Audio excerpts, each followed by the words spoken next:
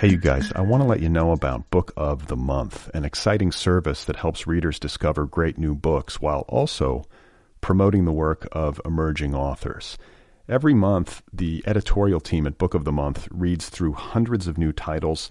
They do the curating for you. They narrow it down to 5 to 7 of the best new books on the market, and you get to choose your Book of the Month. To sign up, just visit bookofthemonth.com. And for a limited time, you can get your first book for just $9.99 by using the offer code CHIRP, C-H-I-R-P. I should add that Book of the Month recently launched curated audiobooks in addition to hardcovers, so members have options. You can choose one or the other, either the hardcover edition or the audiobook. And if you pick the audiobook, you can download it and listen to it right there in the Book of the Month app. My latest pick is a novel called Anita de Monte Laughs Last by Xochitl Gonzalez. It tells the story of a forgotten art star of the 1980s who died tragically and whose life and work and memory are later unearthed by an art history student. This is right up my alley. I can't wait to read it. So if you want to sign up for Book of the Month, remember, go to bookofthemonth.com, and for a limited time, get your first book for just $9.99 by using the code CHIRP, C-H-I-R-P. One more time, that's bookofthemonth.com. Use the code CHIRP and get reading.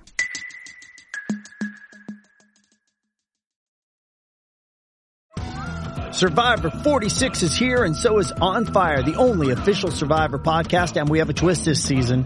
The winner of Survivor 45, Dee Valladares, will be joining us every week. We're going behind the scenes of the biggest moments, the how and the why things happen, and the strategy and analysis you can only get from someone like me, a Survivor winner. Listen to On Fire, the official Survivor podcast, wherever you get your podcast.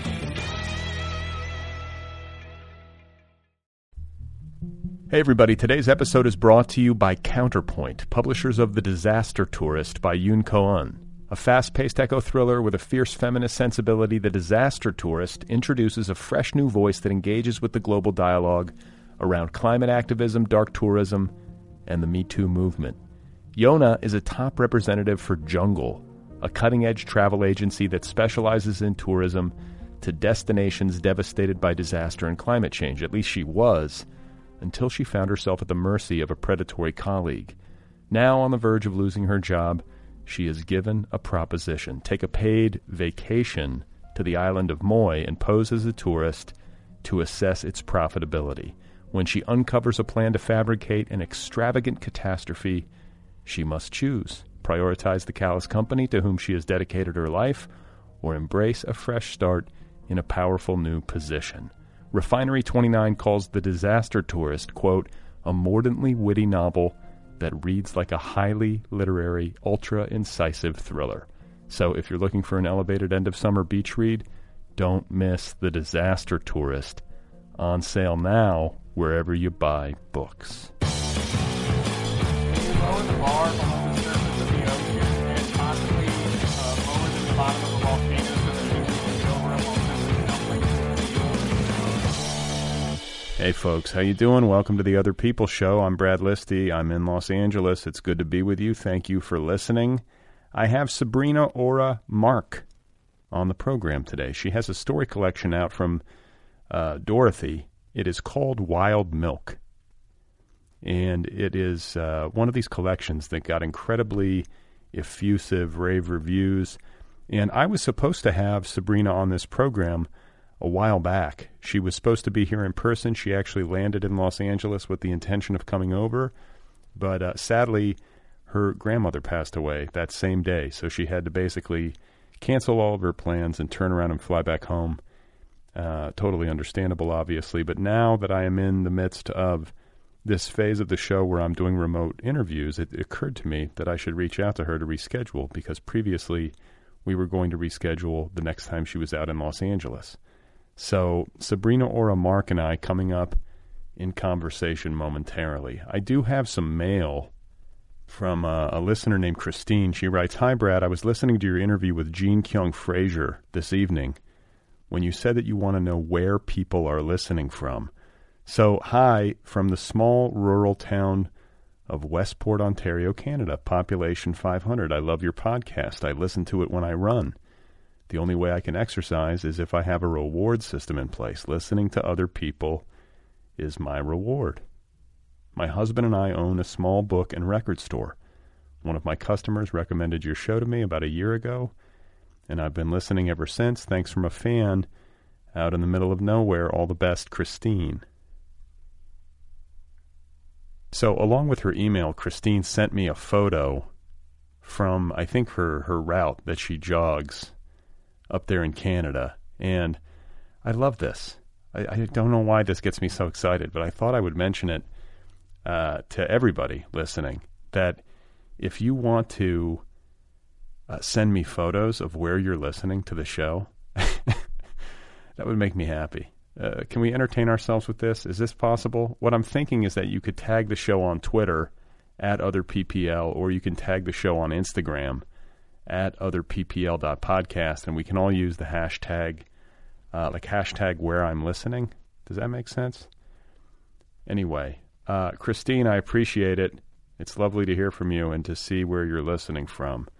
Today's episode is brought to you by W.W. Norton & Company, publisher of the memoir This Is the Night Our House Will Catch Fire by Nick Flynn. It's a darkly beautiful, mesmerizing work from the author of Another Bullshit Night in Suck City. This Is the Night Our House Will Catch Fire is a breathtaking work of spare lyricism and astonishing insights that recounts Nick Flynn's 1960s childhood and his attempts to understand his mother, a loving woman, at times destructive, who ultimately committed suicide. This is a rare book that deals openly with marriage and childhood trauma and confronts some of our deepest ethical dilemmas. This Is the Night Our House Will Catch Fire, the new memoir by Nick Flynn, available now from W.W. Norton and Company.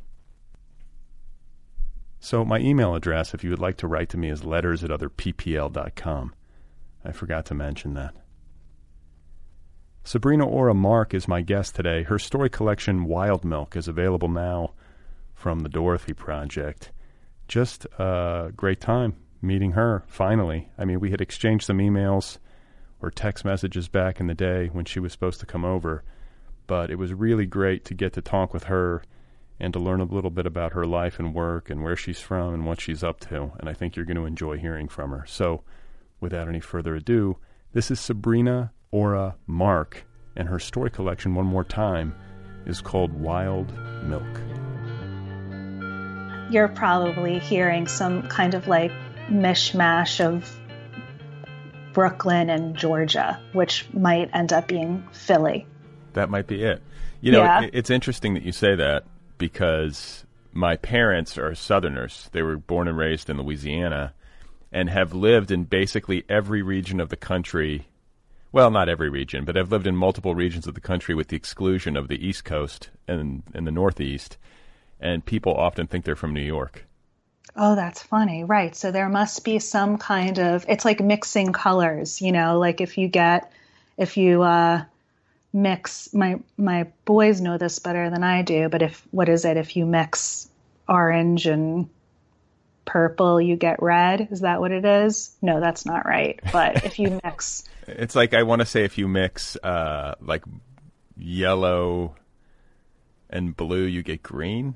Am I crazy? I used to know this. We should know this. See, I know.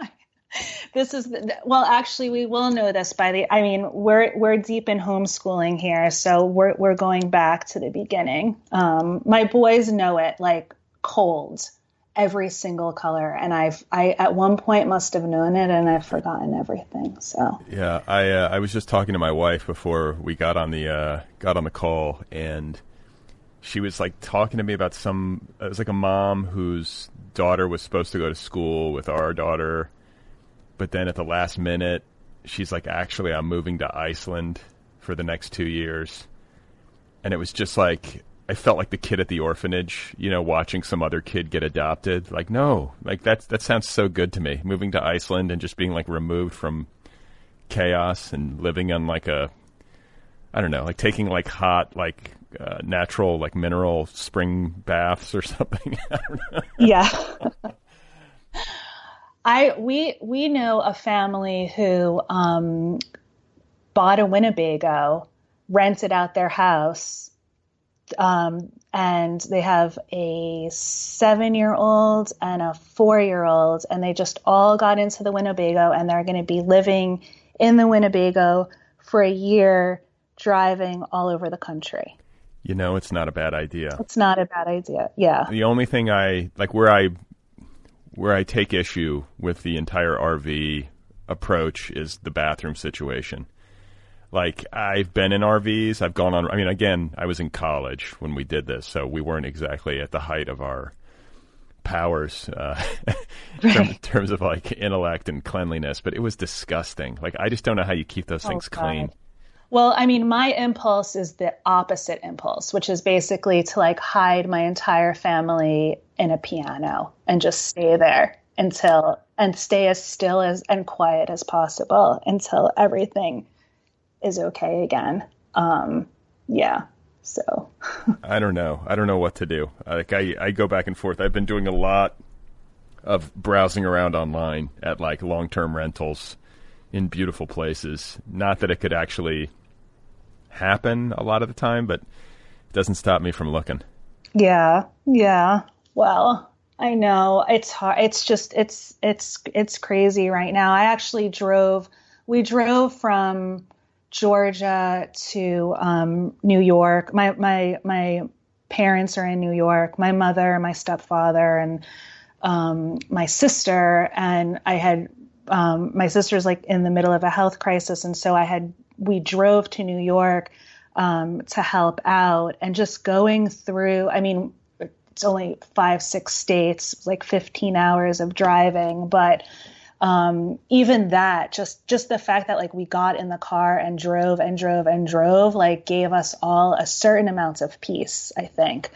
And it felt relatively safe, actually. Like we masked up, and I'm sure nobody in New York was happy to see my Georgia license plates, though. Whatever, New York. It's not like New York is some sort of safe zone. I mean, that place has got a higher concentration of cases than anywhere, right? True. I think things are much better there now. I think, but who knows? I mean, who knows day to day? So, can I ask you some logistical questions about that road trip? Yes. How do you go to the bathroom on the road? Like, do you just go into the gas station and mask up and hope for the best? We masked up. We got, we stopped at, so instead of stopping at gas stations, we stopped at rest stops, and, it's just much airier. And it seemed like in a lot of the rest stop, a friend of mine told me to do this. She was like, just stop at the rest stops. They're just bigger. We got to one rest stop, and my 7-year-old like looked around, and he was like, "This is so beautiful." I was like, which part? He's like, "It's just beautiful. It's like a museum. It's like a museum in here." And it was just very like, I mean, it was just a big kind of echoey space with bathrooms, which I guess to him is like a museum. Yeah, no, I get it. Yeah. So we did that, and then we packed food. So we didn't buy any food along the way, and we just drove all the way through. We didn't stay over anywhere. So yeah. May I ask, is your sister doing okay? She is, she was diagnosed in June with Hodgkin's. So she's 21, so she's 25 years younger than I am. And she is right now, she's on her 4th chemo treatment. So it's going to be a road. Hopefully what we're praying for is that it's 6 months and then it's over. That's what we're praying for right now. 'Cause it's they staged it at like 2B. And so, yeah. Well, I will pray as well. That's that's a rough one, and I hope that it all goes well. Thank you. Thank you. Yeah. So I want to ask you, like you said, you grew up in Brooklyn. Yeah, I grew up in Brooklyn. Yeah. Whereabouts? In Flatbush. I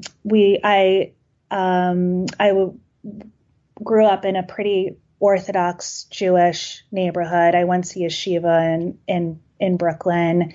And then we moved when I was in 7th grade into Manhattan. And then I went to like a Jewish day school in Manhattan. But yeah, I was a Brooklyn kid. Is your family Orthodox? We were brought up modern Orthodox, and right now I would consider myself much more on the conservative end of things. But yeah, no, we were brought up Orthodox. But when my parents split up when I was in like 5th grade or 6th grade or something. And so that was why we ended up moving into Manhattan, because we lived in this very religious neighborhood where the idea of parents getting a divorce was like the worst thing on earth. So we moved into Manhattan where everybody was divorced, and continued on there. So once we moved into Manhattan, I think that really, we stayed Orthodox, but not as religious, I would say. What does it mean to be Orthodox? I see Orthodox Jewish neighborhoods in Los Angeles, and the men are in the wool suits and the hats and the beards, and is that what we're talking about? Oh, well, that's more like the Hasidic Jews and the Lubavitch Jews. That's another level. That's a whole level. We weren't at that level. I did live in Borough Park for a little while, where it's mostly Hasidic Jews, and that's where the rules are, you're not even really supposed to read secular books. And the modern Orthodox world is much more malleable. There's much more room to breathe in the secular world. And the Hasidic world is where you see the hats and the payas and all of that. That's a much more closed community. Got it. And so did you, growing up, were you observing the Sabbath and no? Yes. No machines on Saturday, or is that what it is? Yeah. No electricity on Saturday, and, observing Shabbat, and then keeping all the holidays. And we had to wear skirts, long skirts to school, and keep your arms covered, that kind of thing. And yeah, but once we moved into a Jewish day school in Manhattan, again, it just became much more breathable, I guess. But I studied half the day. I studied Torah and the Talmud, and I learned, we studied Hebrew, and so half of the day was all religious subjects, and then half of the day was secular subjects. Got it. And where in Manhattan were you living? So my dad lived in Greenwich Village, and right by NYU, right across the street from Tisch. And then my mother lives on the Upper West Side, and they're still both there. Yeah. Okay. And so, do you, nowadays, have you been, do you go to Israel? Have you been, and do you still observe? Yeah, we do. We do Shabbat, but I don't keep it like I used to. And we do all the high holidays. So Yom Kippur and Rosh Hashanah, those are the high holidays. And then we always do, Passover. I usually go to one of my parents. And we actually went to Israel a few years ago. And I mean, we're a multiracial family. My husband's Black, my kids are Black. And I was, we stayed in Jerusalem. And so we're an unusual looking family. And I guess, at least let's say for Jerusalem. And I felt so comfortable there in a way that as a younger person going to Israel, I didn't. It felt like very welcoming. We had like no issues at all. I mean, there was a point where I turned to my husband and I was like, we need to move. Like, we should just move here. And I don't think we ever could, but I have family who lives there. But as a Jewish person, you could though, right? You could just say, I want citizenship in Israel, and you could go. Totally. Yes. Yeah. Yeah. And then like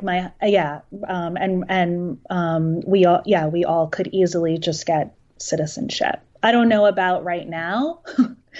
Right now, I mean, Israel's not in good shape right now either. So I don't know what the flying back and forth anyway. I don't even know if we could even get to Israel right now. So I think Poland would have us, but I was looking to like different international flights, like where we could actually go. And Oh, I was going to say, do you have family roots in Poland, or is it just like? No, I have Eastern European roots, but no, not in Poland. And I don't really want to go. I don't think I really want to go to Poland right now. Yeah, so I haven't heard a lot of people talking about it, but right, my dream vacation in Poland. Yeah. Well, I've been to Israel, and it's a lovely place. I did feel like there is a heightened level of, like, at least to some degree, in the back of your mind, you're like, wow, this is maybe a more dangerous place to be. I don't know. Maybe that's overstating it, but don't you feel like there's just like maybe a little bit higher stakes when you're there, just because it's right there geographically, and in this spot where there's a lot of like border to border tension. Yes, and I'll tell you though, I actually felt, and that was part of it. I felt safer there than I've been feeling in Georgia. And so that was part of it ever since, I think, I kept saying to my husband, like, I definitely feel safer here than I feel living in Georgia. And it was very bizarre because all the times before that I had gone to Israel, I had felt like, you're really moving around a country that is in like, perpetual war. And I guess after Trump was elected, now we're kind of moving around a country here that it feels like it's in perpetual war, or, a kind of civil war. And then, and so there was something like shockingly, like relatively peaceful about Israel. So yeah, it was very bizarre. It's a beautiful place. And the food's really good. Yeah. The food's good, and I also got to say the people are beautiful. Like, I just remember I was walking around Tel Aviv, and I was just like, wow, everyone's hot. Everybody's hot. Yeah. So who knew? But yeah. I've also been reading a lot of Philip Roth, like lately, just like incidentally, and so I've been joking with my friends. I was like, I think I'm Jewish now. Like, I've read 7 Philip Roth books. Right. I think by the seventh Philip Roth book, you get to be Jewish. I think it's either the 6th or the 7th. I'm not sure. So are you? And you said you live in Athens, Georgia. I live in Athens, Georgia. My husband teaches at the University of Georgia, so that's why we've been here. Yeah. And it's a great town. I mean, it's a college town, and it's this little, it's a little oasis. Like it's a little dot of blue surrounded by a sea of red. And and we have Atlanta, we're about like an hour and a half from Atlanta, but we never really go into Atlanta. but it's a good town. I mean, it's gritty in a way that, have you ever been to Athens, Georgia? I haven't. One of my closest friends grew up there, but I haven't spent much time in Georgia, period. I've kind of been through Atlanta briefly, but that's about it. Yeah, I mean, Athens is like, I feel in certain ways it's one of those last places where you can really like live and thrive as an artist. Like there are a lot of musicians here. There are a lot of visual artists. I mean, you have the university that kind of like holds the economy in place, and then football, I guess. So Go Dogs. Right. It's more the football that holds the economy in place that is shrouded by the university. Isn't that, but can I stop you there? Yeah. Isn't that crazy? It's crazy. I mean, and I'm wondering what's going to happen this year because if there's no football, I'm almost scared that people are just going to go like mad in the streets. Like, I don't even know what's going to happen. I mean, it is a religion here to the point where I was just going to say, I was like, people think the South is like the Christian South and everybody's Christian. That's not it. Everybody's football. Football is the true religion of the South. Football is college the football. True religion of the South. I mean, 100%, 100%. And I mean, I'll turn, I'll turn to my husband and I'll be like, is it game day this week? Is there a game this? And I like won't leave the house if there's a game. And we haven't even been to, my husband, I mean, he watches football. But we've never been to a game here because the crowd situation is not something that I can deal with. What, just everybody's just hammered and I just can't be around. Yeah. Like everybody with the red cups, the red plastic cups, and just, I don't get it. I really don't get it. I don't even mean to be snobby about it. Like, I just don't get I've never for anything really had the desire to be in a crowd like that. Ever, like all cheering for the same thing. It just kind of terrifies me. Maybe what you need to do is just like fully embrace it. Like go to one game and just get shit faced and like paint your face and, like wear red and just do the whole thing and see how it goes. Oh my God. Well, my brother went to University of Michigan and he would go to the games and he would paint his face and everything. And he once got thrown out of a game. And I was like, why? And he's like, I don't know. We were just like throwing marshmallows. It wasn't a big deal. Like we were just throwing marshmallows.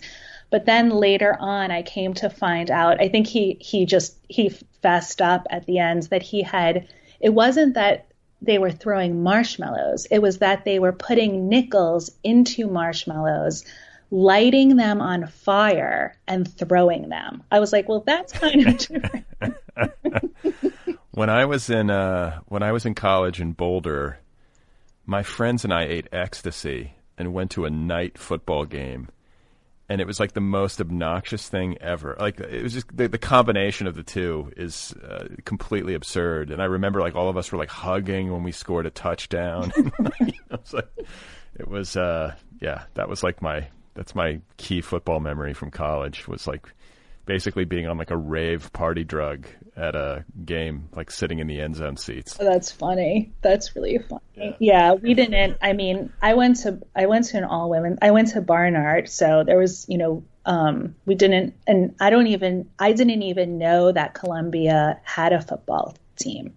So there was no football.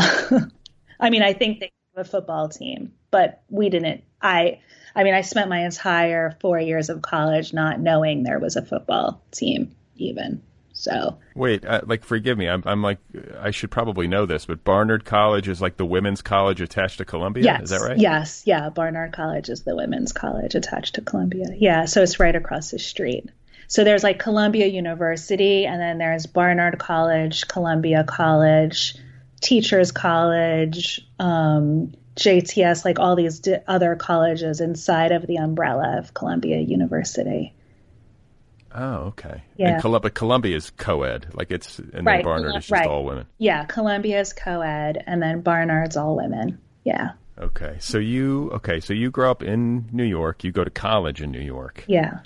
And then were you writerly from a young age?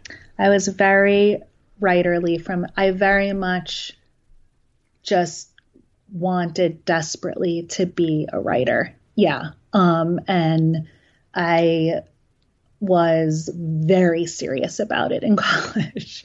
I took like every single writing workshop I could possibly take. And I've always felt like I wasn't good. I was not good at all. But I just wanted it so badly. Like I could, like my teeth would hurt from like wanting to figure out how to write. And I got lucky. Like I studied, I got to study with, Kenneth Koch was like my first poetry teacher. And in order to get into his workshop, you had to write a ballad.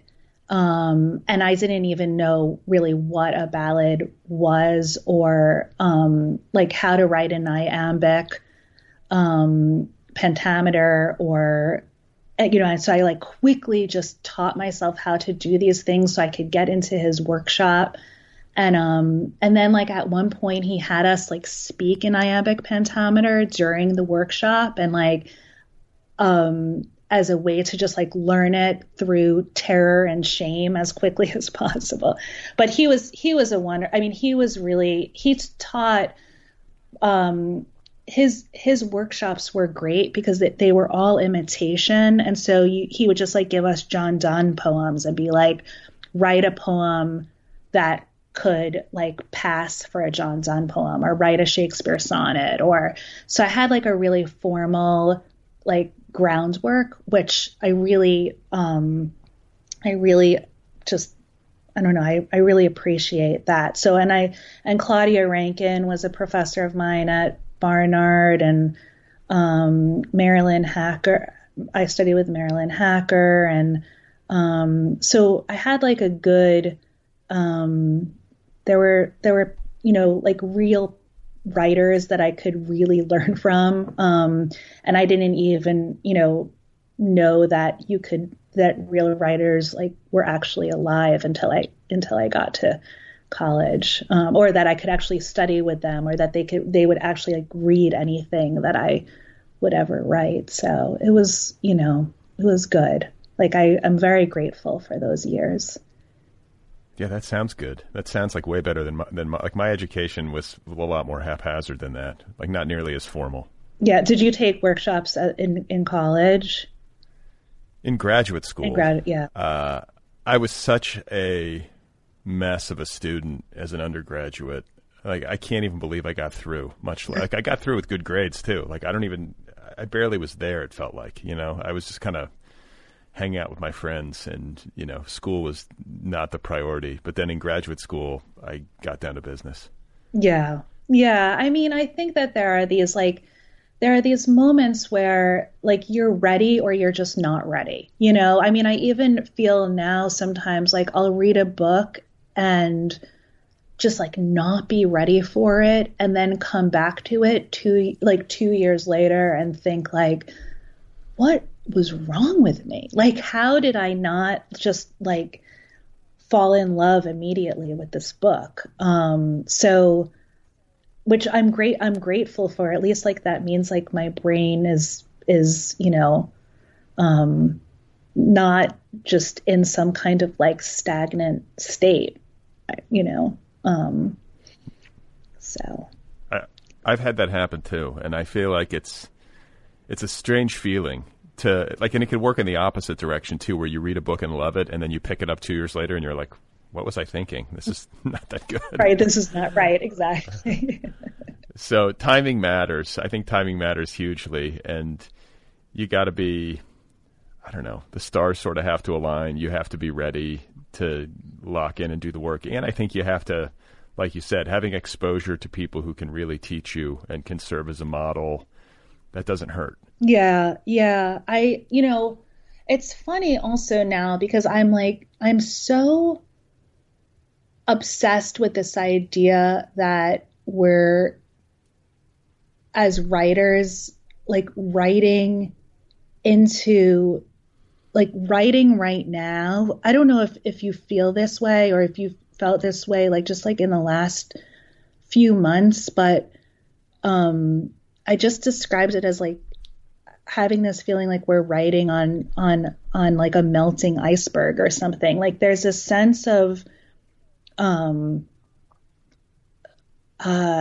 we're in this really weird time where language somehow is just in some kind of crisis, rebirth state. I don't even know what. But I feel like the materials that I'm used to working with all the time, just the words themselves, feel weird to me. And I keep asking my students, I'm like, is there a way to I know there's no equation for this, but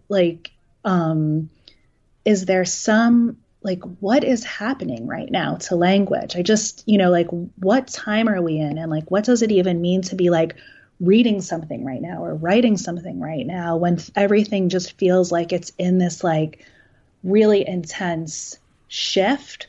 But there's also it feels kind of doomsday-ish, but it also feels like a kind of freedom also, where you're writing into this new future. And you don't know why you're writing it or for who you're it's kind of impossible to know the idea of a goal has kind of dissipated. I don't know if you feel that way too.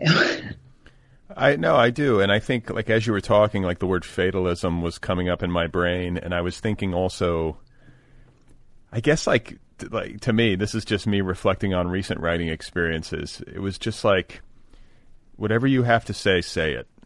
Who cares? And also time is short. That was kind of the emotional vibe, which I guess should always be the case, but it feels heightened or something. It's you say writing on an iceberg, that resonates. And, why hold back? And also why work on anything that doesn't feel like life or death to you? Not to be melodramatic, but just, it should really matter. And I struggle a little bit because I'm thinking about, the word career, as a lot of writers I think do, how to sustain this. And I think sometimes if you're a fiction writer, you're trying to work, or I guess nonfiction, you're trying to work and produce books regularly. And to do that, you might have to sometimes, I think, sort of force it a bit or move yourself in the direction of some imaginative project that's fun, but maybe the stakes aren't the way that I was describing earlier. Mm-hmm. I don't know. I don't know if I'm making this make sense, but it's a struggle for me to think about how to keep working and to sustain that level of intensity, because to just write and not have the stakes be high like that, it doesn't really interest me that much. Yeah. I feel you on that. And I also think that too is a kind of strange freedom. Even though it's there's the pressure, there's also the feeling of I'm just gonna say this. I just have to. I also feel when I hit 42, I was screw it. I'm just saying it. I'm sorry. If anybody's going to be brokenhearted by it, everybody will live. It'll be okay. And I think there was something that I was afraid of in my 20s and 30s that I'm just no longer afraid of, even before the pandemic. And I don't know, I just got much braver, I think, in my writing. Well, I think you can feel. I feel that, and I think like part of it has to do with just the time, like the actuarial nature of being in your 40s. I mean, it sounds sort of cliche, but I just turned 45, and I'm like, okay, like that went fast. Like the next 45, if I'm lucky enough to have them, are going to go really fast. So get to it. Like who cares? Like it's all going to be gone in a blink. You might as well just say what you need to say. Yeah. I know. Well, when was your birthday? August 1st. Oh, so that was, happy birthday. We're almost, I just turned 45 in June. I think at 45. Yeah, 45. So you're older than I am. I am older than you. You're so old, man. I'm so old. I'm very.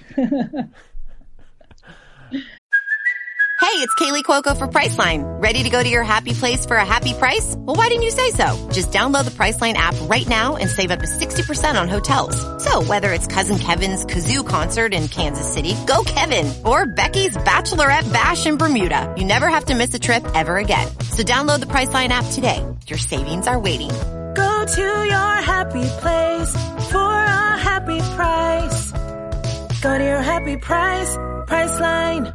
I want to ask you about your fiction. And yeah. I just talked to an author named Hillary Leichter, who incidentally is a Jewish girl from the New York area. Yeah. But she wrote Yeah. You're familiar with her? Temporary, right? Yeah. I love her book. Okay.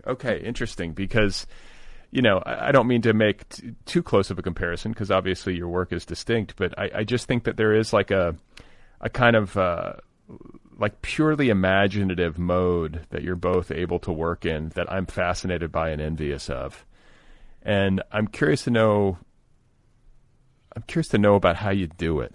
Like that's how I feel in reading your work is like I'm trying to like game it out in my head. Like how is this done? It doesn't seem as maybe clear to me as more realist fiction might seem when I'm reading it, if that makes sense.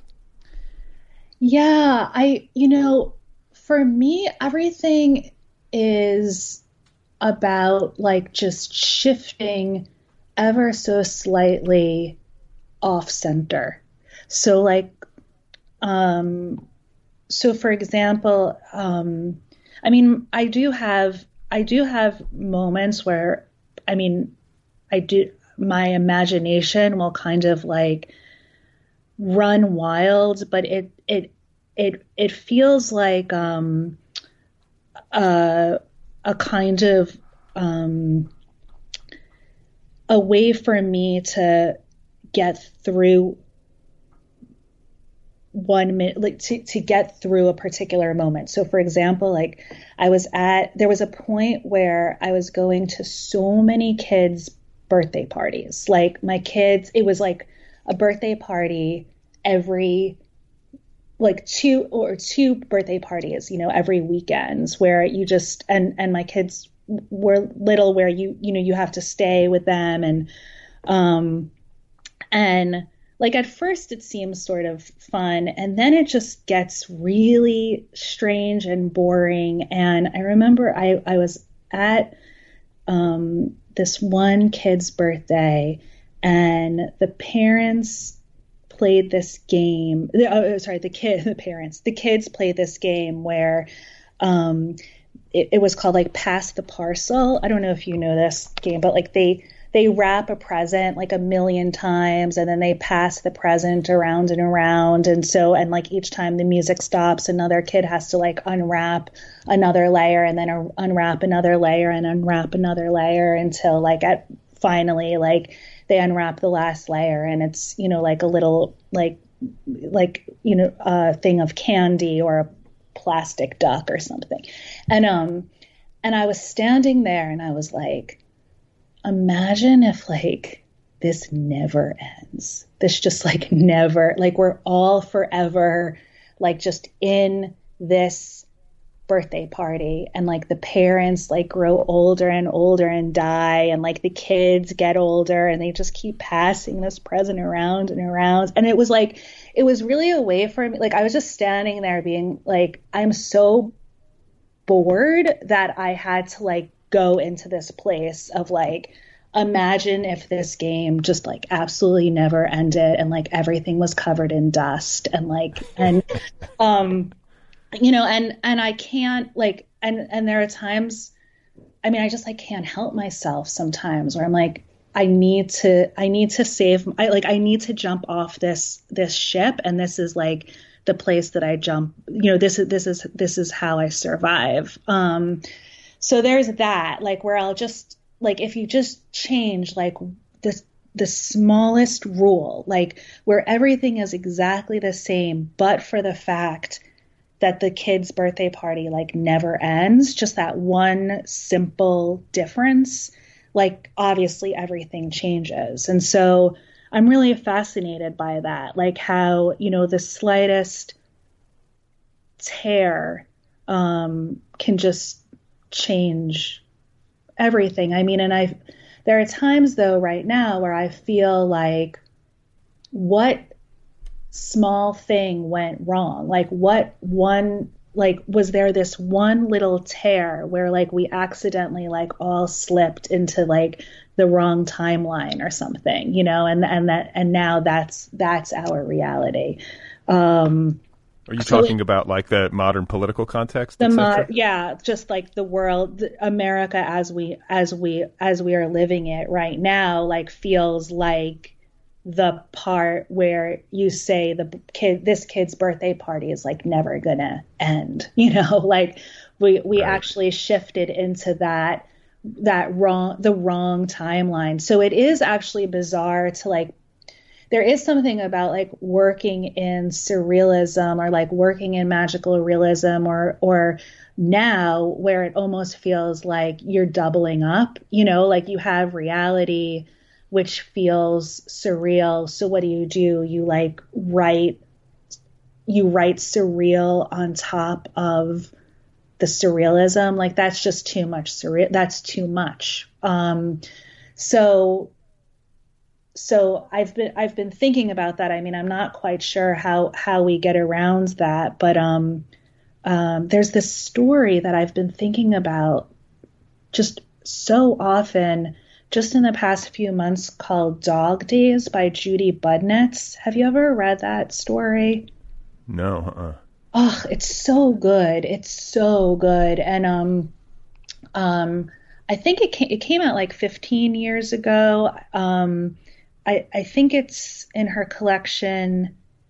I'm not sure which collection of her stories it's in, but it's basically it's called Dog Days, and it's basically about this family who has to stay inside the house, and you're not quite sure why, but like it's not safe to go outside, and like it reads right now like something that is a little bit too close to the real that we're living. But I was gonna say it feels like very COVID.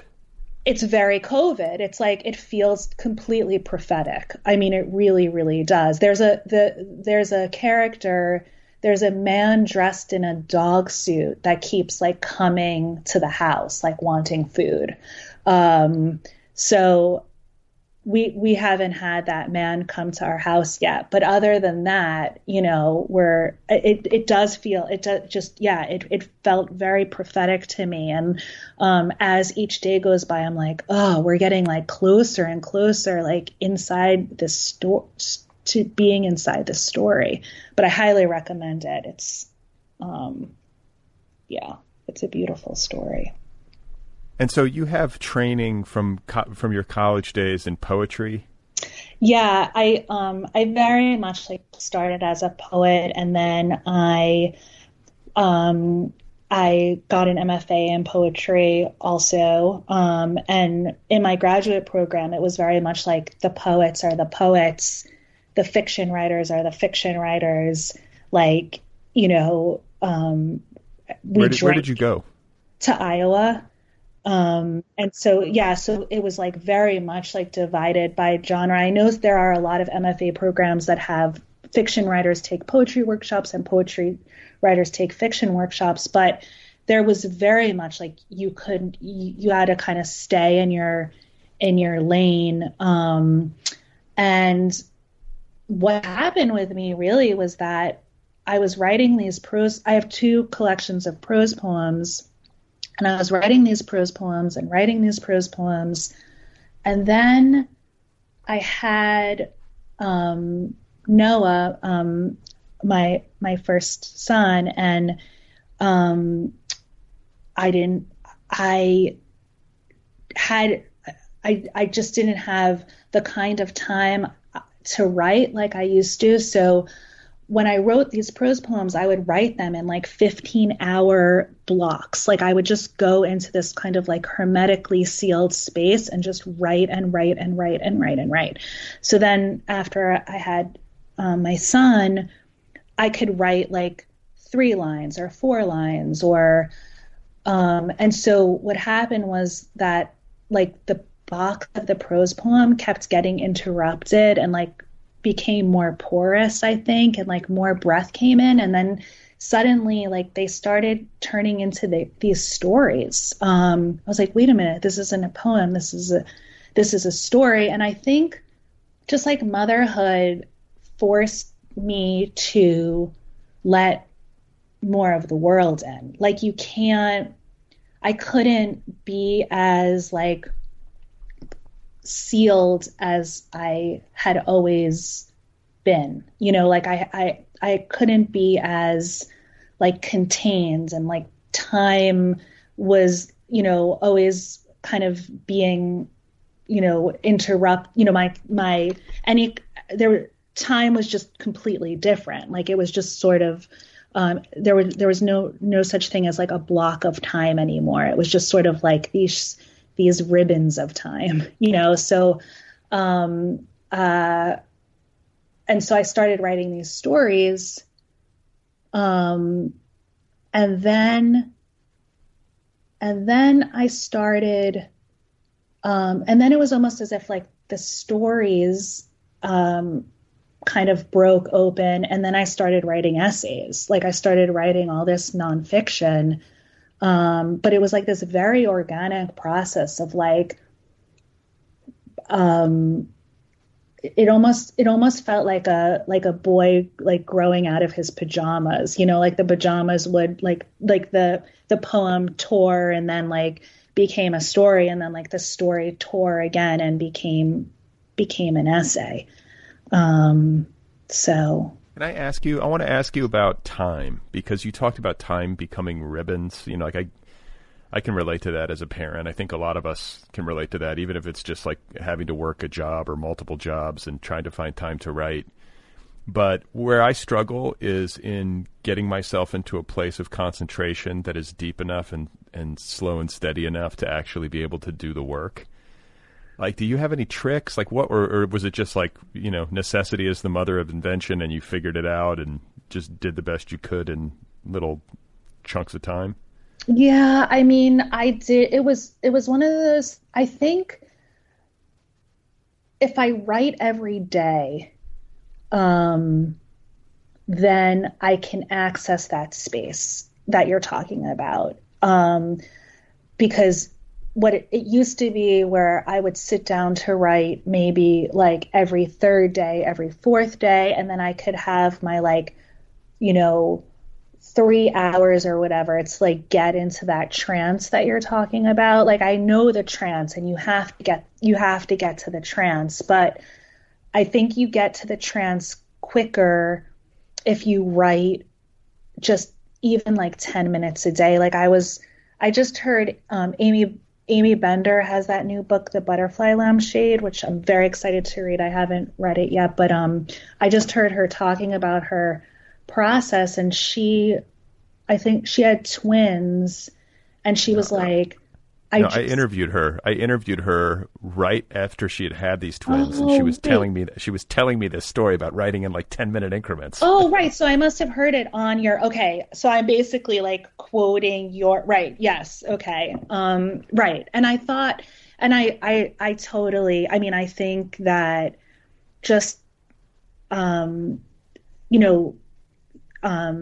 exercising that muscle, every day. I really do believe it makes all the difference. And also like now I write a monthly column, which I originally thought like, no way can I do this. I'm sorry. Like I cannot get out. I cannot write this quickly. There's no way that I can do this. And it's been like the best thing for me on earth to just like know that I have to have something monthly. And it's really weird. And I love that it's monthly because like I feel like, there's it is like echoing like I start off and it feels as though it's echoing the moon in a lot of ways. Like I start off and I'm like, I have no idea where I am. Like there's like no light here at all. Then I get into like a panic by like, day 15 of the month. And then it's like the menstrual cycle. And then by the end of the month, like something like actually happens. So that's been, I mean, I'm good. Deadlines are very good also. I mean, like if you can even like, I don't know, create your own like secret deadlines, I feel like that's always been, I've always worked I've always worked very well with deadlines. Yeah. I think so. I think having accountability to somebody, even if it's like, if you're thinking of it in terms of your editor or your readers, they're expecting something. And if you don't produce, then you're going to be disappointing someone. Like that's not always the worst thing in the world to have that kind of incentive structure. Right. I think the terror of disappointing, I have a wonderful editor. And I love her so much and I keep thinking like this next essay that I hand into her will like make her not love me anymore. And so I have to make sure, and this is at the Paris Review, or this is at the Paris Review. Yeah. And her Nadja Spiegelman's my editor, and she's like heaven on earth to work with. So yeah. Well, that's good too. If you have like an editor who you admire and really like respect and like, then yeah, you want to please that person. I think it's good to write kind of for the approval of one person. Like that kind of makes sense to me. Like writing to somebody, I don't know if that's exactly how you do it, but it kind of narrows things down in a nice way. It takes some of the pressure off. I don't know. I guess it's its own kind of pressure, but it might be like healthier than trying to please everybody. Oh, 100%. I mean, I think I also love right now just having somebody read my work and say like, this is not working, like this is not good. Whereas I feel like when I was a younger writer, when I would hand something in, like there would be this kind of like preciousness about it, and I'd walk around with it and be very happy with myself, and everything was so, like I couldn't believe I had written this line, and God forbid anybody should say to me like something wasn't entirely working. And now I'm like, please tell me every place, like everything is broken. Like it's a gift. And maybe it's like being out of that workshop land for a long time and like, being the teacher. And it's nice to just have someone say like, you're trying to get away with something, or like this just, isn't landing. I really appreciate it. It's not easy to find a great editor, and I've said this many times on this show before, but I think it always bears repeating that editing is its own skill set. It's its own, like I know we all have to self-edit a bit as writers, and great writers are usually great at editing themselves, but even then, to have somebody who is truly gifted at editing, that's a lucky thing if you can find somebody to collaborate with in that way, because inevitably you miss stuff. Like there's just, rare is the writer who can really work through an entire manuscript and find every blind spot. Yeah. I mean, and I will say also, my Danielle Dutton at Dorothy Project, where they had published Wild's Milk, she is also heaven on earth. I mean, like she is so meticulous, and it was incredible working with her too. So I felt really, really lucky about them taking Wild's Milk. And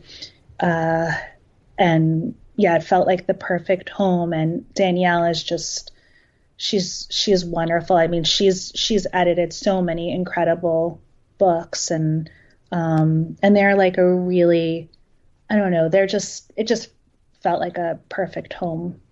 So, yeah. I don't think I would be, I know I'm not a great editor. Like, I cannot imagine having like multiple manuscripts and having to kind of go through like just the level of thought that it involves to do it well. I'm just very impressed by people who can do that.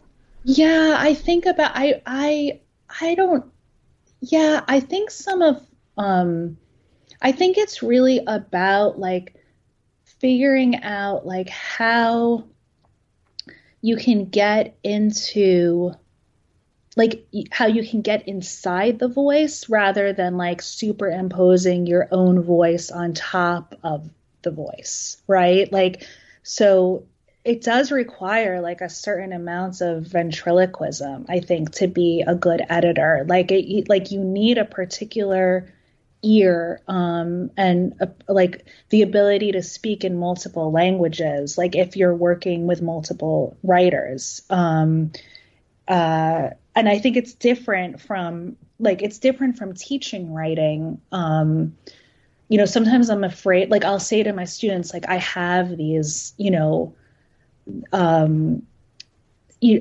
have these prejudices, like I have these, I'm drawn to obviously like certain aesthetics, and I'm going to like present you with like a lot of the things like only like I love. And so, I always worry about like, trying to make sure like I'm helping my students find their own voices, like, find their own space to like work inside, and not just like, I don't want them to feel like they need to create these echoes, I think what you said about being able to speak multiple languages, like it gets close to it. Most people can't do that. I can't do that, but I think like a really gifted editor can. Yes. Yeah. Yeah. Like the one who can wear many hats. Yeah. So what about influences? Like when you talk about, I mean, you mentioned some of your, influential mentors and college professors and so on and so forth, but on the page, are there writers that you have really leaned on through the years that helped you kind of form your sensibility? Yeah, I mean, I'd say like probably one of my biggest influences is the writer Bruno Schultz, and who wrote The Strait of Crocodiles. And it's when my first collection came out, my first collection of poems came out called The Babies. I got this review, and in the review it said like, oh, she must sleep with Kafka and Bruno Schultz under her pillow. And I was like, I know who this Kafka fellow is, but like who's Bruno Schultz? And then I was like, wait, Bruno Schultz, I know that name.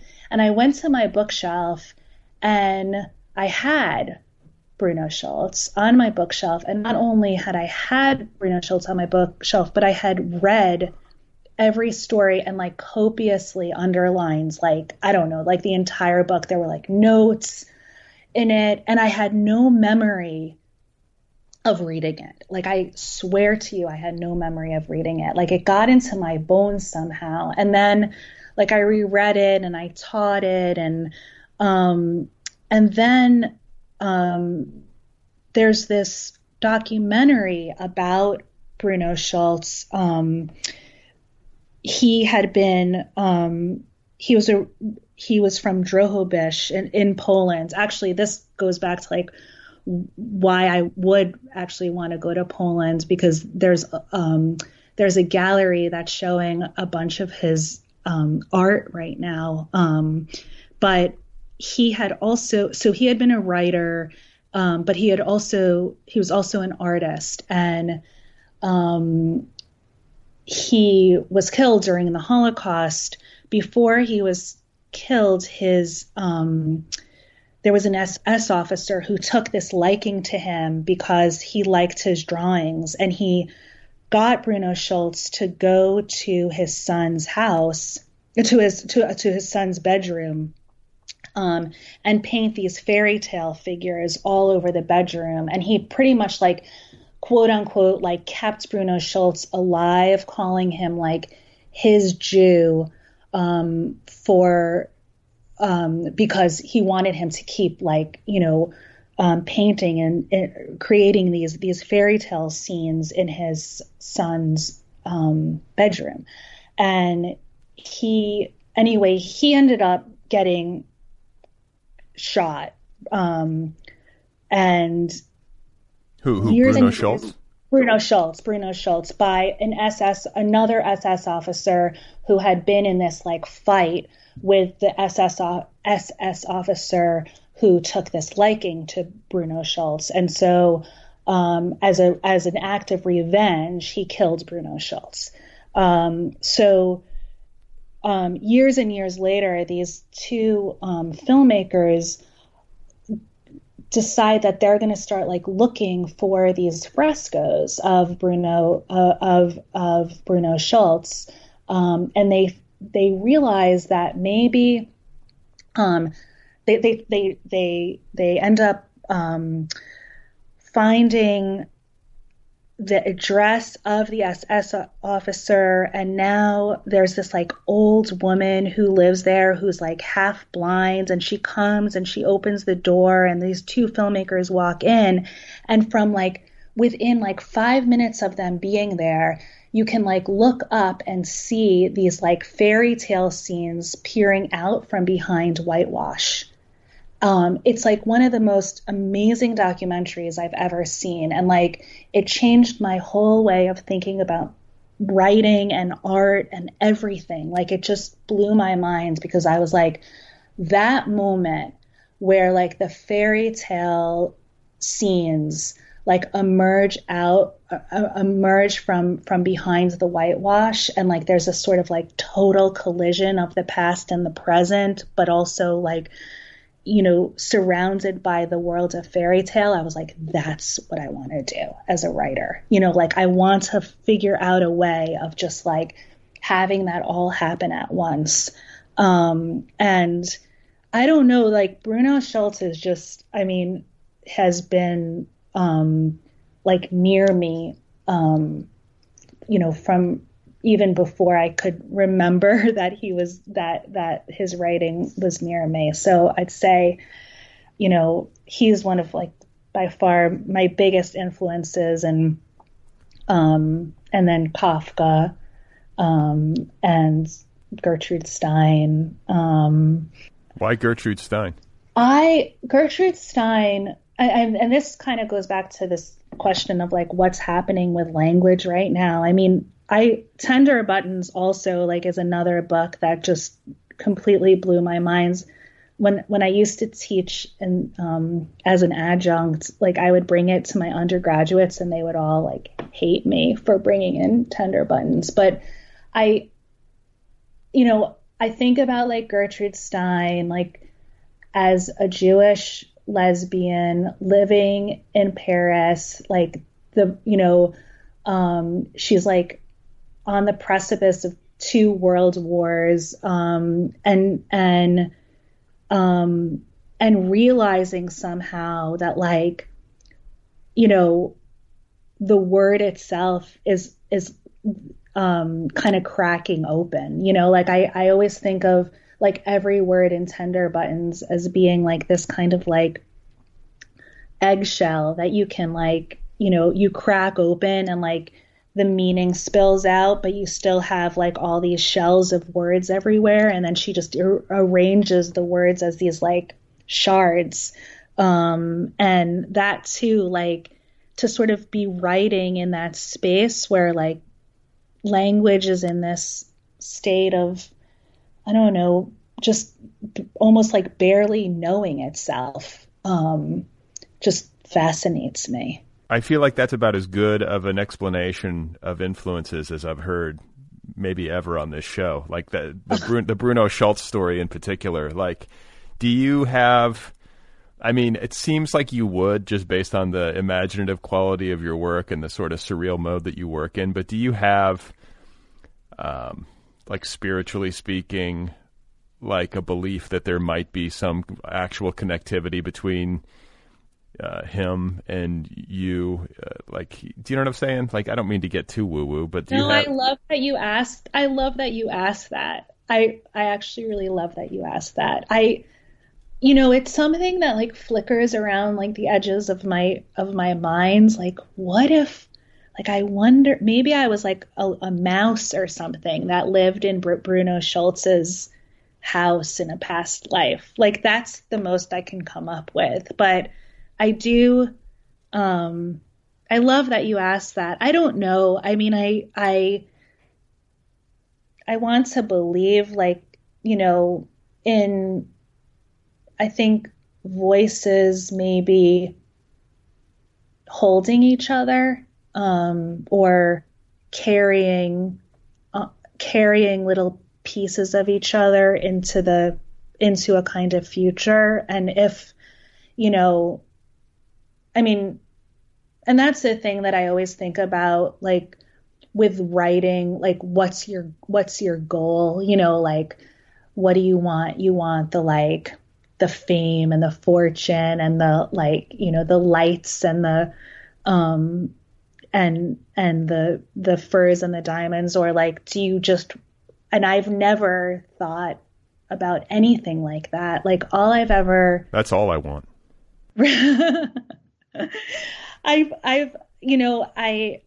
I always think, like, there's this,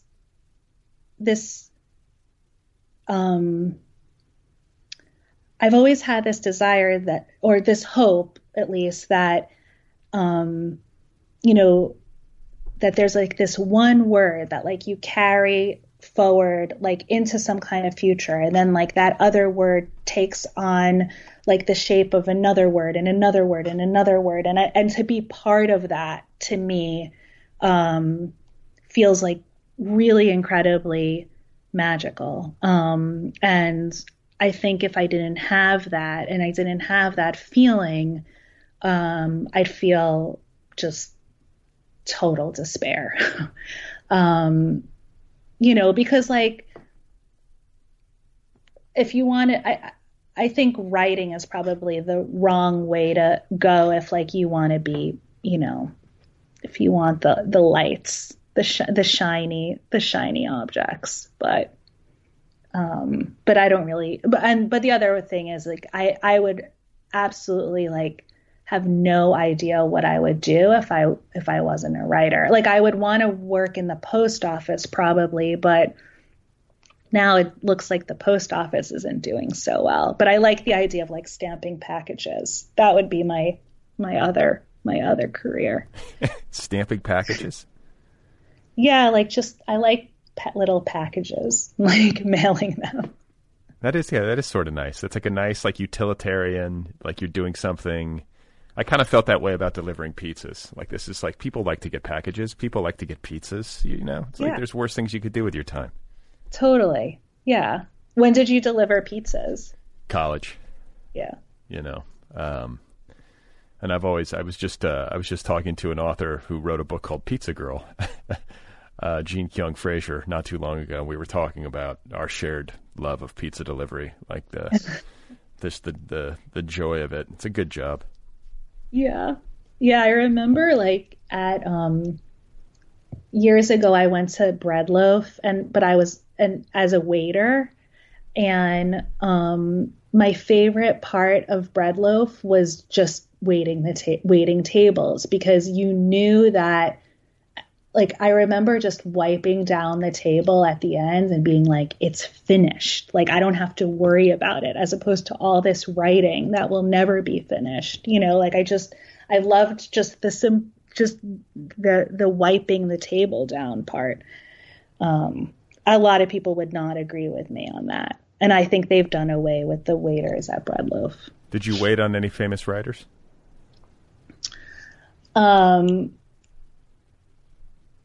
Well, Dean Young had been my teacher at Iowa, and I did spill.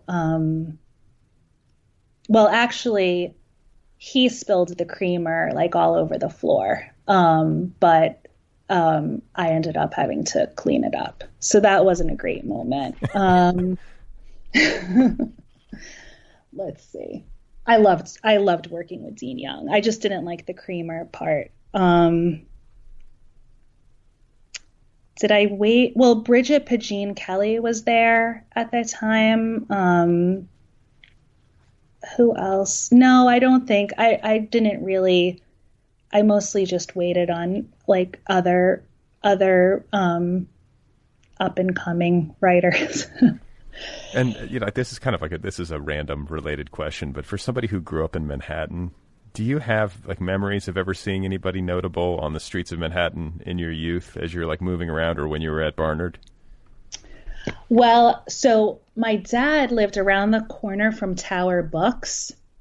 So there was like Tower Records, and then there was Tower Books, both of which are no longer. And Patti Smith would be there all the time. And I was always, in Greenwich Village, yeah.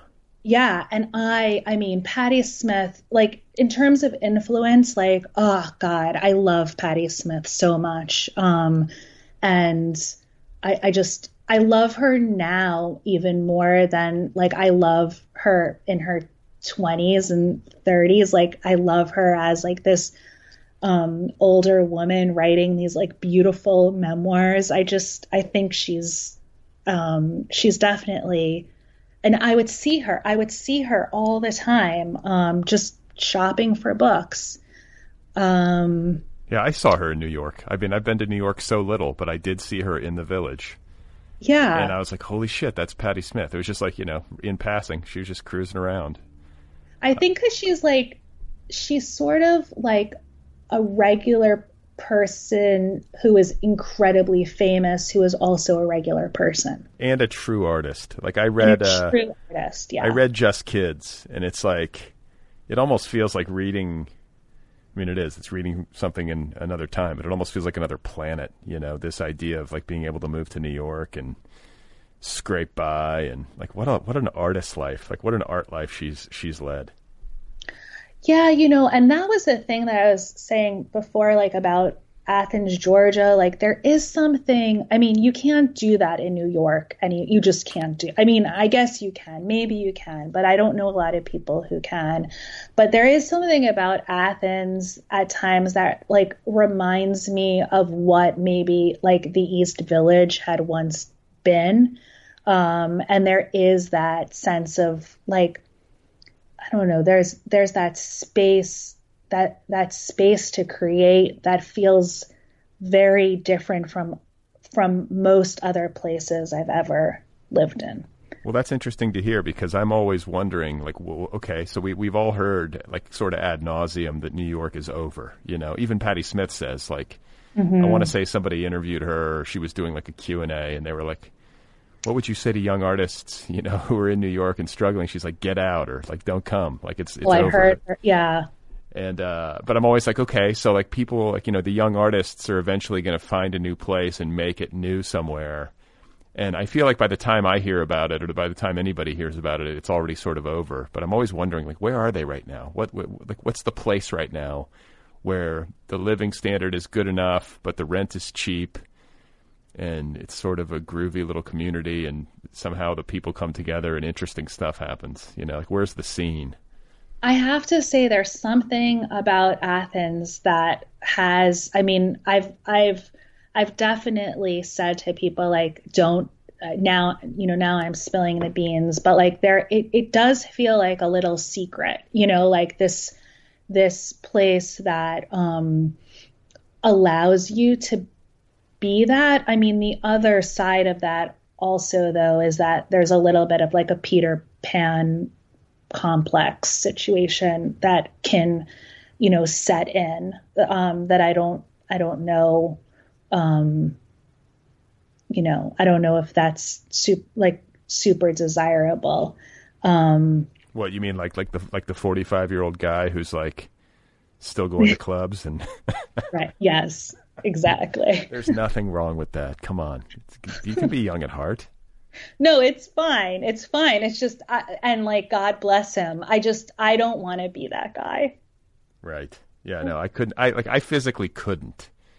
I sort of live in awe. I live in awe of people. Like, I have a friend like that who, like, lives in Brooklyn and can still goes out and like really parties and like lives this kind of bohemian existence. And I'm like, how are you doing this? Like, I'm like cut myself down to like a 1 drink minimum at this this stage of my life. I can't, not because I don't necessarily have like the desire, but just like my body, I can't do it. I get too hungover and sleepy. I know. I'm the same. I'm the same way. Like, I can have like half of a drink, but I think even in my 20s, I felt more like a 95-year-old than a 20-year-old. I get that vibe. I think I might have some of that too. Oh, yeah. Like, I've always been, yeah, I had a really, really, really close relationship with my grandmother, and I used to just like, all I wanted was just to just sit in my grandmother's kitchen and just like talk to her until like I would go visit her in the morning, and this was like through college, and I would go visit her in the morning, and I remember like the sun would like slowly, it would start off really bright, and then just like slowly it would get like, dimmer and dimmer and dimmer. And then we would just be like talking in the pitch black, just like talking. So yeah, those were some. And this was, yeah, because we were supposed to do this in person months and months ago before the pandemic. Yeah. And then the day that you landed in Los Angeles, didn't you say that? Yes. I think you emailed me or texted me and said that your grandmother had gotten very ill or had passed away. Is this the same grandmother? Yeah. So what happened was my brother lives in LA, and I was visiting my brother. I was visiting my brother, and I went to visit my grandmother, who was not doing well, and then my husband brought our boys to LA, and then I came and met them in LA after being with my grandmother, and I landed, and my grandmother basically, I think my grandmother died like 3 hours later. And so my brother and I got back on, and that was the day I was supposed to come. Yeah. And then my brother and I got onto a plane and just went straight back to New York. Yeah. Yeah. Wow. She was my person. Well, my condolences. Yeah. I mean, I've gone, I think it was about 2 years ago. And I'll say though, I mean, she was 94, and she like really had this like absolutely beautiful life, and she died in her bed, surrounded, she was with my father and my stepmother, and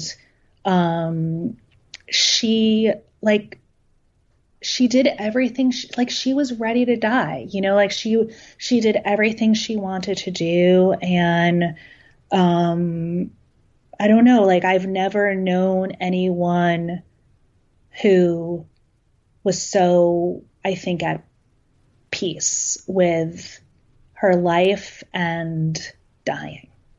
And I feel her really intensely all the time these days. So and I'm almost like relieved she doesn't have to like live through this, because I think of all these people, you know, like all these older people whose like family can't come and visit them, and oh God, I don't know. Right. Yeah. It's terrible. Like that's the thing. There are so many costs to the ineptitude and the sadism of the administration and the whole response to this that don't necessarily get tabulated as regularly or as prominently as they should, but they are voluminous, you know, and it's causing real suffering for people. Not just people getting sick and dying, but people being cut off socially, people not being able to see their grandchildren in their golden years. You know, that's like valuable time to lose, and that makes me so pissed. I know. See, that's the thing. Like, I'm just thinking of like the older people and the kids, you know, like right now in terms of like who's really going to, I mean, I really do wonder, yeah, like even for my parents, you know, like how long is this going to go on for? Like how long will they, you know, lose out on, you know, traveling, yeah, visiting the grandchildren. And then I do wonder like what this generation, like all these little kids, I mean, they're going to be different. And I don't know how or what I mean, maybe the hope is they're just more empathetic people, but I don't know. Like, I guess I've been wrestling lately in like really broad brushstroke kind of simple ways with people who, for whatever reason, place a primary level of importance on individual liberty and individualism versus collective responsibility. Mm-hmm. Like, this is a deep area of fascination for me, and I think COVID brings it out. I like to joke with people that the whole mask thing is in some ways kind of convenient because it lets you know, like, who are the people who are really just, like, thinking of the world and conceiving of reality from a very limited perspective. It's like a branding exercise in selfishness or something, you know. I don't know. I live in Los Angeles where there's this high population density, and you know, you have I think an added level of responsibility. It would be similar in Manhattan. Yeah. But I guess I know some very good people, like friends of mine, who really do view the world through the lens of the individual primarily. Like, that's the deepest reality to them, is like their individual freedom and their individual interests. And I totally see it the other way.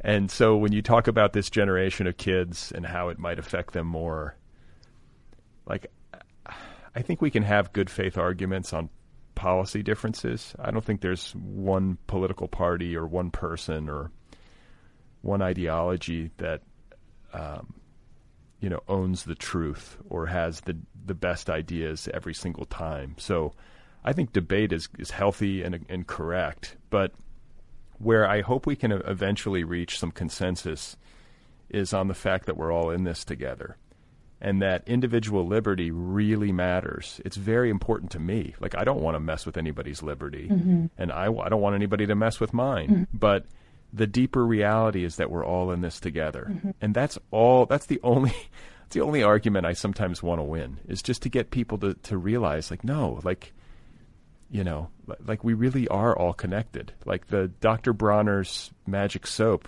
like, do you know what I'm talking about? Where it's like all one. That's it. Like, yeah, that's the soap we use.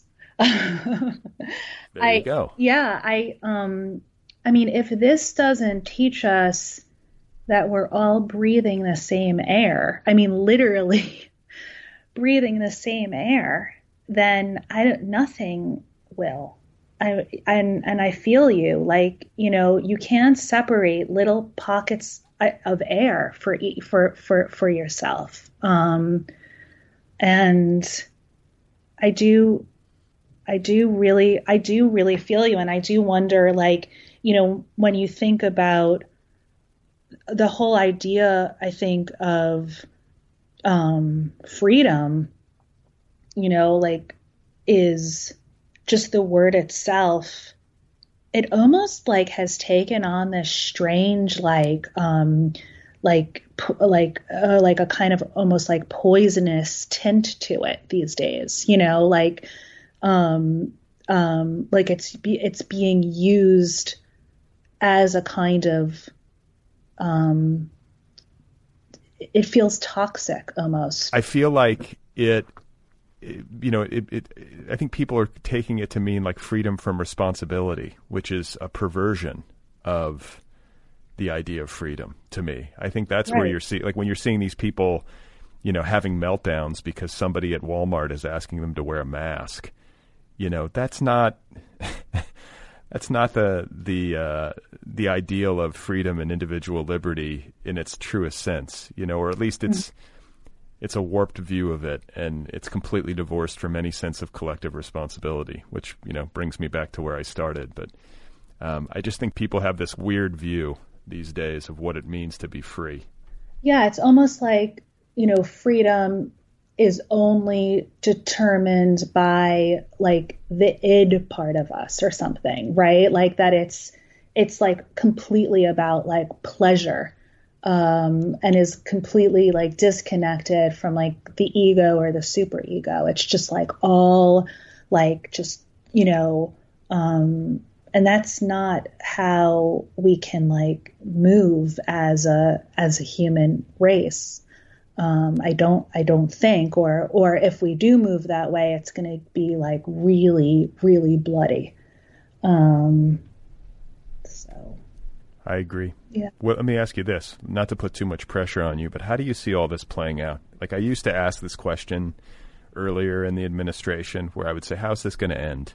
Mm-hmm. And now we're about 90 days out from the election, and, the numbers are not good for Trump. But, of course, I think there's all sorts of dirty tricks to come. And It's very hard. It's very difficult to predict how things are going to go. But I'm going to ask you to predict how things are going to go.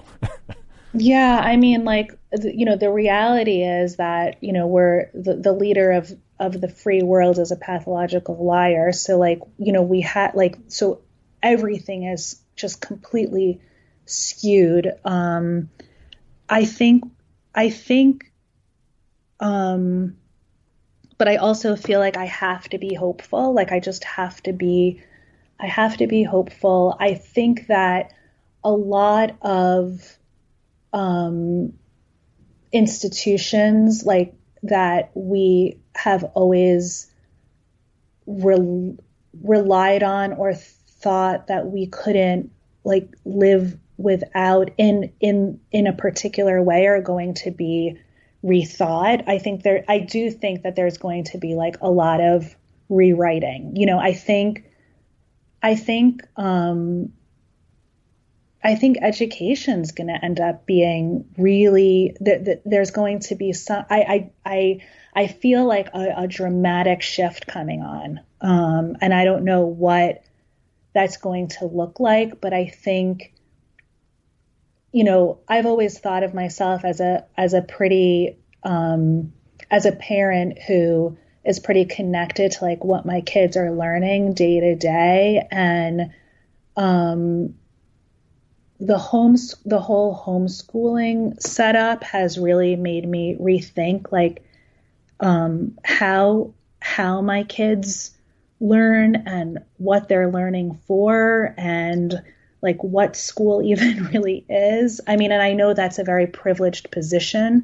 And I think universities, I think there's going to be a shift. I think a lot more things are going to be done remotely. Like my brother, who's a lawyer, was saying like, I mean, his work has completely not changed other than the fact that like he does everything online. And he's like, the amount of money we save, just by being able to, that there was a lot of face-to-face that was not necessary, even though I think, and now I'm blathering on, but I don't know. I mean, I think so much is going to be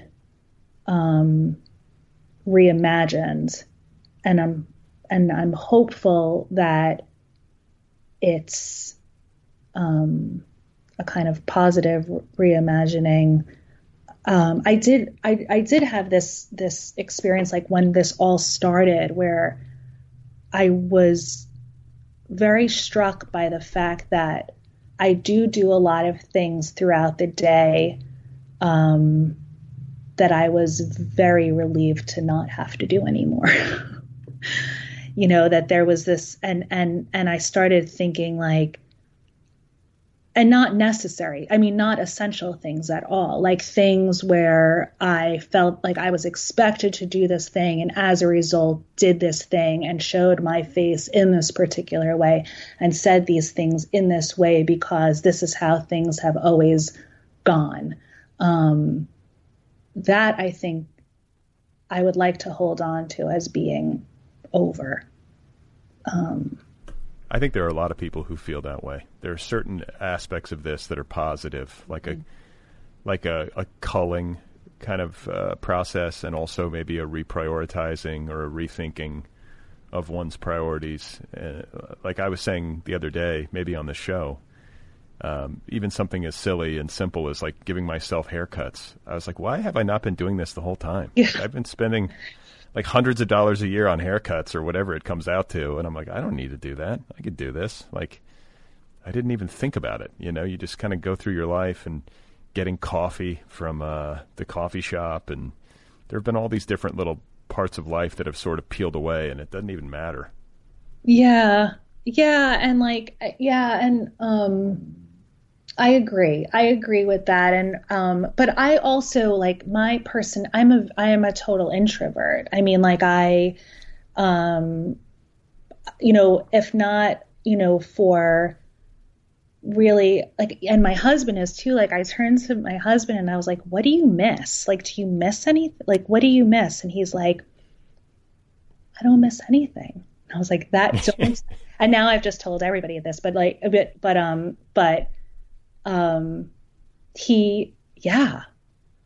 I kind of, I get it. I mean, I miss the library desperately. I miss going into bookstores desperately. And I miss like just easily traveling to see my family, and friends. That's not nothing. Nothing. Yeah. Everybody gets to miss different things, but I do think that introverted people, and I count myself, I can be a little bit of both, but I definitely lean more introvert. And I think that for people like us, quarantine is an easier fit. Yes. Like where the introverts are gonna, you know, win this plague. Yeah. So are you working on any writing? I mean, do you have time in the midst of homeschooling and all that, you know, the new situation entails? Like, are you working on another book? Yeah. So right now I have the monthly column. So I've been working on that, and it's going to be a book. So I had sold it in June. So happily, so all the essays that have been appearing in the Paris Review on fairy tales and motherhood, those are all going to be collected into a book. So I have 2 more months with the Paris Review, and then I'm going to spend a few more months writing more essays to add to the book. And then I've also been working on some stories, but the essays keep me pretty busy. I'm definitely writing at a faster pace than I actually have, faster than I can actually write. So, I'm usually pretty slow, but this has been pushing me. So. Yeah. And is that you on the cover of Wild Milk, like the clown nose? I'm looking at you on Skype too. Oh, that's funny. No, it's a painting. I actually found the artist on Instagram, and she's wonderful. Her name is Lee Shan Chung, and I don't even know how I found her on Instagram, but she does like all these paintings of a lot of like crying women, and then there was this one, excuse me, and I thought, oh, I love her. Like, I love her sad eyes and her clown's nose. And then when I sent the art to Danielle Dutton at Dorothy, she was like, this is the cover. Like 100% this is the cover. And it was really cool because the artist is like a younger artist. And, you know, she was really excited about, you know, having her painting as a book cover. So it all worked out really, really well. That's awesome. Yeah. Well, it's been such a joy to talk to you. This has been fun in the midst of the pandemic, and congratulations to you on Wild Milk. Congratulations on the new book and the column at the Paris Review, and best to you and yours in Athens, GA. Thank you, Brad, so much. It was amazing talking to you. Thank you, and be safe and sound. All right, guys, that's Sabrina Orah Mark. And I will agree to being safe, but I will not agree to be sound. I draw the line there. Sabrina's story collection is called Wild Milk. It's available from the Dorothy Project. You can find Sabrina online at sabrinaorahmark.com. You can follow her on Twitter at OrahMark. The book, one more time, is called Wild Milk. It's a story collection by Sabrina Orah Mark. Go get your copy right now. The Other People podcast is offered freely. All episodes, every single one of them, is available to you for free. It's a listener-supported show. If you like the show and you can support the show, do that at patreon.com/otherpplpod. That's patreon.com/otherpplpod. If you want to get some Other People gear, if you want a t-shirt or a hoodie or even a tank top, you can do that at the show's official website, otherppl.com. Just look over in the left sidebar. You'll see a little picture of a t-shirt. Click on that. You'll get some apparel. It will be a rewarding consumer experience. If you want to write to me, the address is letters@otherppl.com. letters@otherppl.com.